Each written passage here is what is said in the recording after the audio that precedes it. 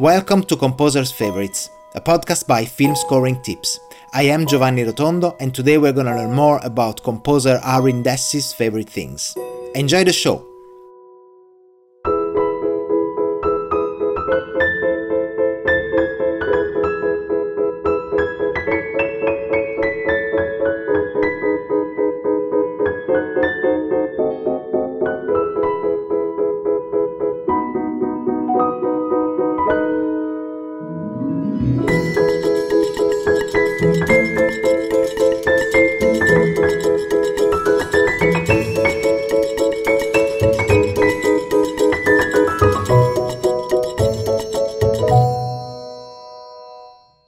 Today's guest is the composer of Blank and Patriot: A Nation at Work, among other works. Thank you so much for coming to the show, Arvind. Hi, it's lovely to be here. So, before we start with your favorites, can you tell me a little bit about Blank? I know that it's on the festival circuits right now. Yeah, I've always thought of it as a psychological thriller, as a feature film.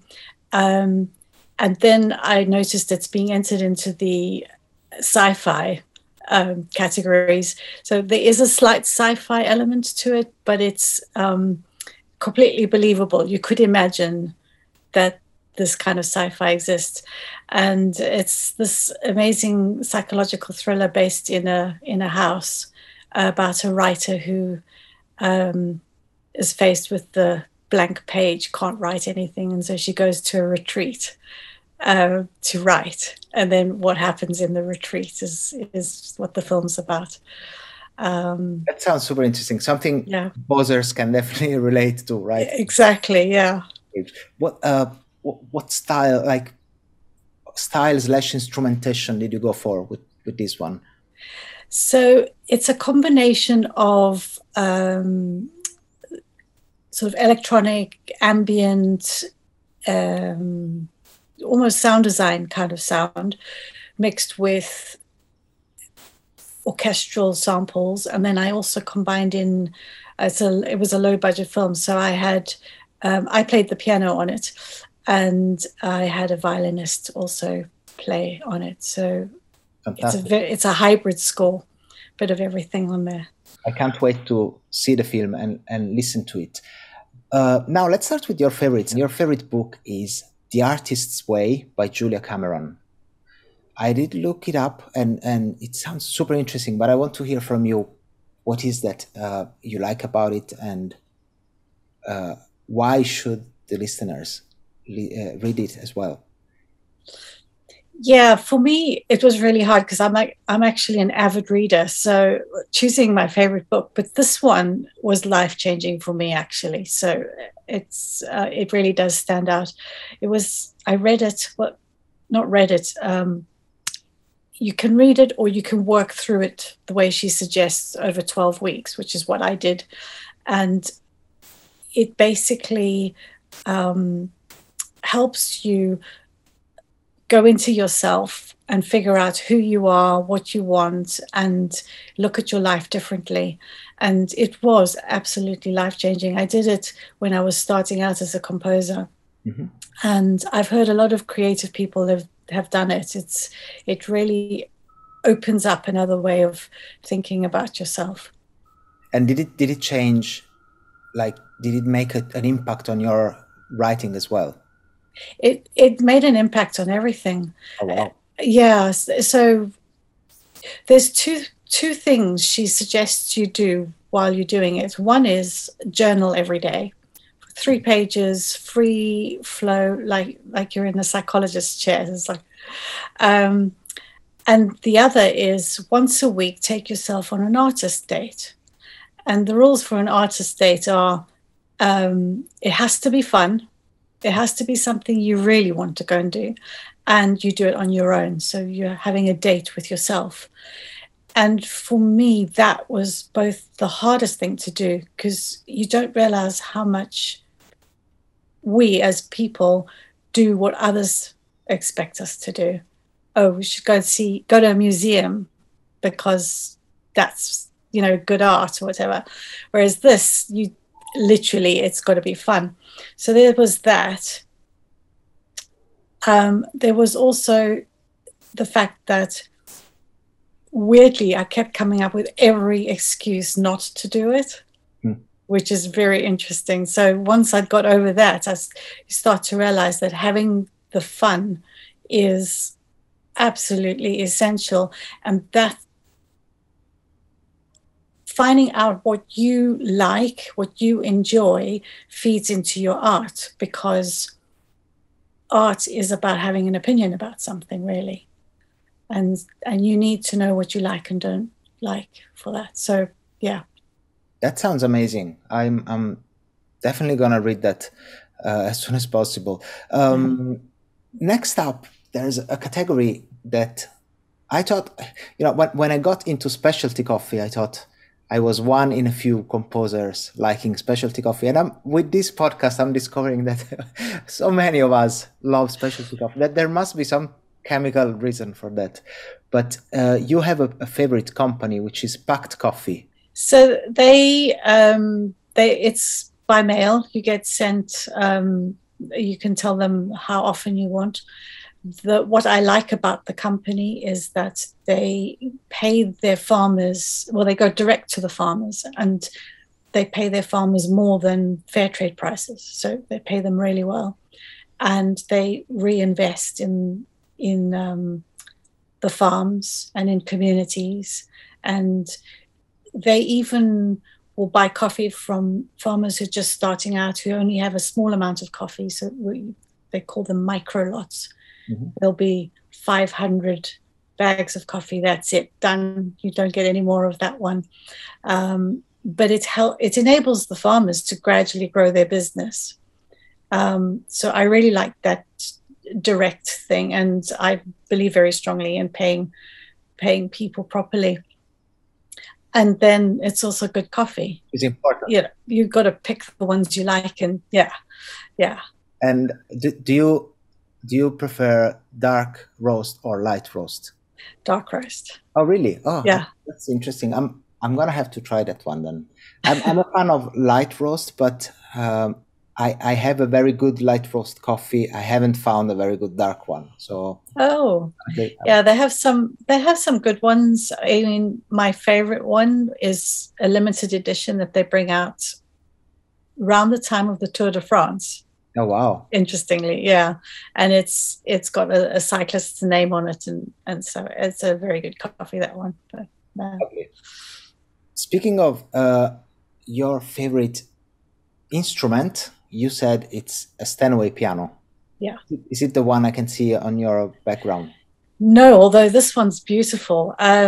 This is a photo from a recording session I did at Aerodel Studio. Oh, wow. And it's an absolutely beautiful Steinway piano, and is on some of my scores. So, yeah, I love playing it. Any excuse to put that into my scores. But it's Steinway that I would love to. I'd actually love to own my own. I don't have a Steinway at the moment, but I like the sound of that better than the other kinds. Yeah. Speaking of sound, your favorite speakers for home studio are the Adam A7X. Yeah. I'm guessing those are the speakers you use to compose with. Yeah. I got a pair a couple of years ago, and I just love them. That's from the moment I bought them. It's just, this is gorgeous, the sound coming out. So yeah. Is it like? Were you coming from another professional brand and this one was much better? Yes, I had, oh gosh, what did I have? I'm trying to remember. Oh, KRK. Okay. So when I started out, that's what I could afford. So I had the KRK. I don't remember the model number. And I also have a set of travel speakers for my travel rig. Mm-hmm. And I forgot which ones they are now. I should have. Sorry, I've forgotten. Could it be Genelec? Genelec have. That's the ones. Yeah, Genelec is a 3210 or something. Yeah, the tiny ones. Those are amazing. Yeah, they are brilliant. So when I travel, because I travel to LA backwards and forwards a lot, and I have an entire travel rig in there. That's so nice. Yeah. Now, your favorite, and this is one of the fun ones that I was referring to you before starting the recording. Your favorite weird virtual instrument is anything by Pornophonic Instruments, which I didn't know about. Tell me everything about these guys. Well, so I guess I should own up to this. They're actually, I'm related to the guy who does that. But saying that, I've used his stuff in a lot of, in fact, in the last school I did, I used it a lot. His name's Emlyn Addison. Mm-hmm. He is a composer himself, and he's just started creating these samples fairly recently, and he sends me the beta versions to try out, which is good fun. Yeah. And what kind of sound? Like, are they traditional instruments? No. Or no. So it's all weird things. Like he'll take a bucket and then do all sorts of sounds with a bucket. Oh wow! In fact, one is called Bucket, Bukitta. Okay. Strange spellings on everything, and yeah. So it's basically using its percussive effects from the environment, I guess. And then there's a bass, the Root-Tang bass, which is one of the instruments. I just did a kids film, and I used a lot of these on there because I needed fun sounds, and yeah. That's lovely. We'll check it out. So Pornophonic Instruments wasn't even the weirder one on your list. Favorite plane to fly? Do you fly? Do you know how to fly a plane? Really? I do. Oh my God! The Piper Cherokee. Tell me more. Why is the Piper Cherokee a better plane to fly than others? Well, so the fun thing when you learn to fly is most people learn in a Cessna, which is a plane with a high wing. I don't know if it has the wings on the top, mm-hmm. and people use it for sightseeing a lot because you can see down. But to me, I don't like the look of it. So when I started, this is completely crazy. So when I started learning to fly, I wanted a plane that looked like a plane. And so I chose to learn in the Piper, which is a low wing. Mm-hmm. Since then, I've found other reasons why, but it's just preference. It's your style of flying, what you feel comfortable in. The one isn't better than the other. They have, yeah. It must be an amazing feeling to be in control of your movement in 3 dimensions. It really is. It's something I've wanted to do for a very long time. And that book that we mentioned made me go and do it. So this was one of your artist dates? It wasn't an artist date. It was when you're looking at your life. She gives you lots of things to do, looking at your life and write down things that you love. And I've always wanted to fly. And then one day I just thought, well, let's go and try. And I headed off down to an airport and spoke to somebody there and said, could I go up for a half-hour trial? Came down, didn't stop thinking about flying for 2 weeks afterwards, and thought, okay, I just have to do this.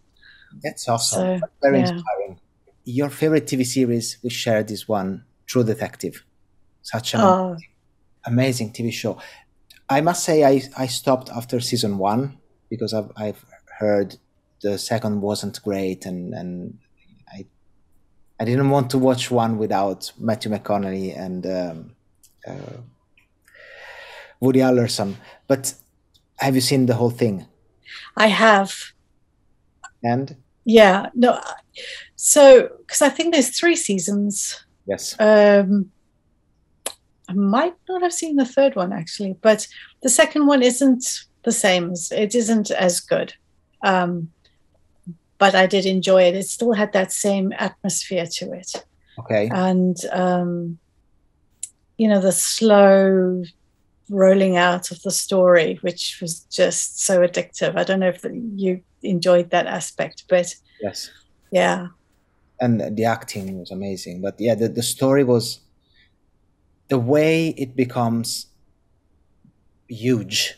Like it starts very subdued, and then at some point, it's epic. Yeah. Yeah, Yeah. it's perfect, and then the visual is pretty spot on.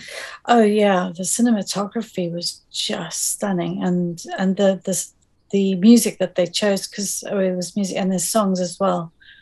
They were just, I was so inspired by that I took part in the Society of Composers and Lyricists in LA did a songdemic during last year. Oh. And they got people, they paired people up to write songs together. So I was paired with a person called Gene Makovsky in LA, and we wrote a song that could be in True Detective. That was the song we came up with. Yeah.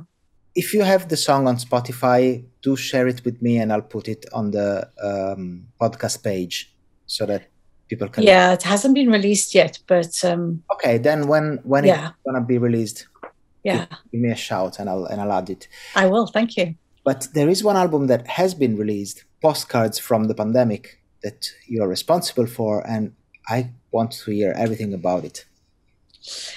Yeah, that was a fun thing that I last year, like everybody else, I sort of found myself with a lot of time on my hands. And one of the things was musicians had such a rough time of it, almost rougher than we composers did, I think. And I came up with this idea of writing pieces of music for individual musicians to record at home. I started the pandemic in LA. I was there and then flew back, a very surreal flight in the middle of the pandemic. So I had all these photos from the beach in LA. Photos from the pre-pandemic era, or? Well, no. Oh, the first few weeks of it. So it's just but pictures at the beach and stuff like that. So I used them as my inspiration and wrote a little poem for each one, and then wrote a very short piece of music. The idea being that a postcard is a short message, so the music is short. So it was 2 to 3 minutes for each track.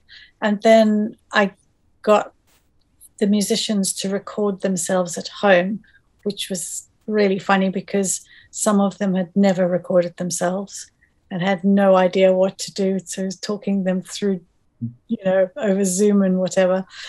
And I got some very interesting recordings with birds chirping and car doors slamming and all sorts in the background. And one guy, I went back to him and said, please, can you re-record this? He had to do it at midnight with all the windows closed, just so there was no noise.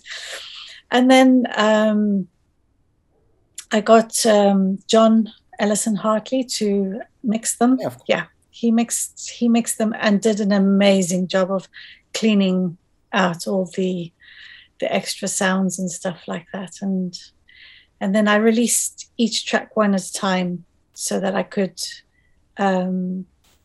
give a little bit of a shout out to the individual musicians. That's super, super great of you, and towards the musicians, helping the musicians is a very noble thing. That these are the people that we need every day, and we need not to forget about them when the times are harsh. So that's wonderful to hear. Irene, this was an amazing pleasure. Thank you so much for coming to the show. Thank you for having me. Really enjoyed that. That's our show for today. We like to make our episodes roughly the same length, therefore we sometimes edit out some of the guests' favorites. However, extended cuts of the show are available to our Patreon subscribers. Check filmscoringtips.com/content to find more about this. Thanks for joining us and see you soon.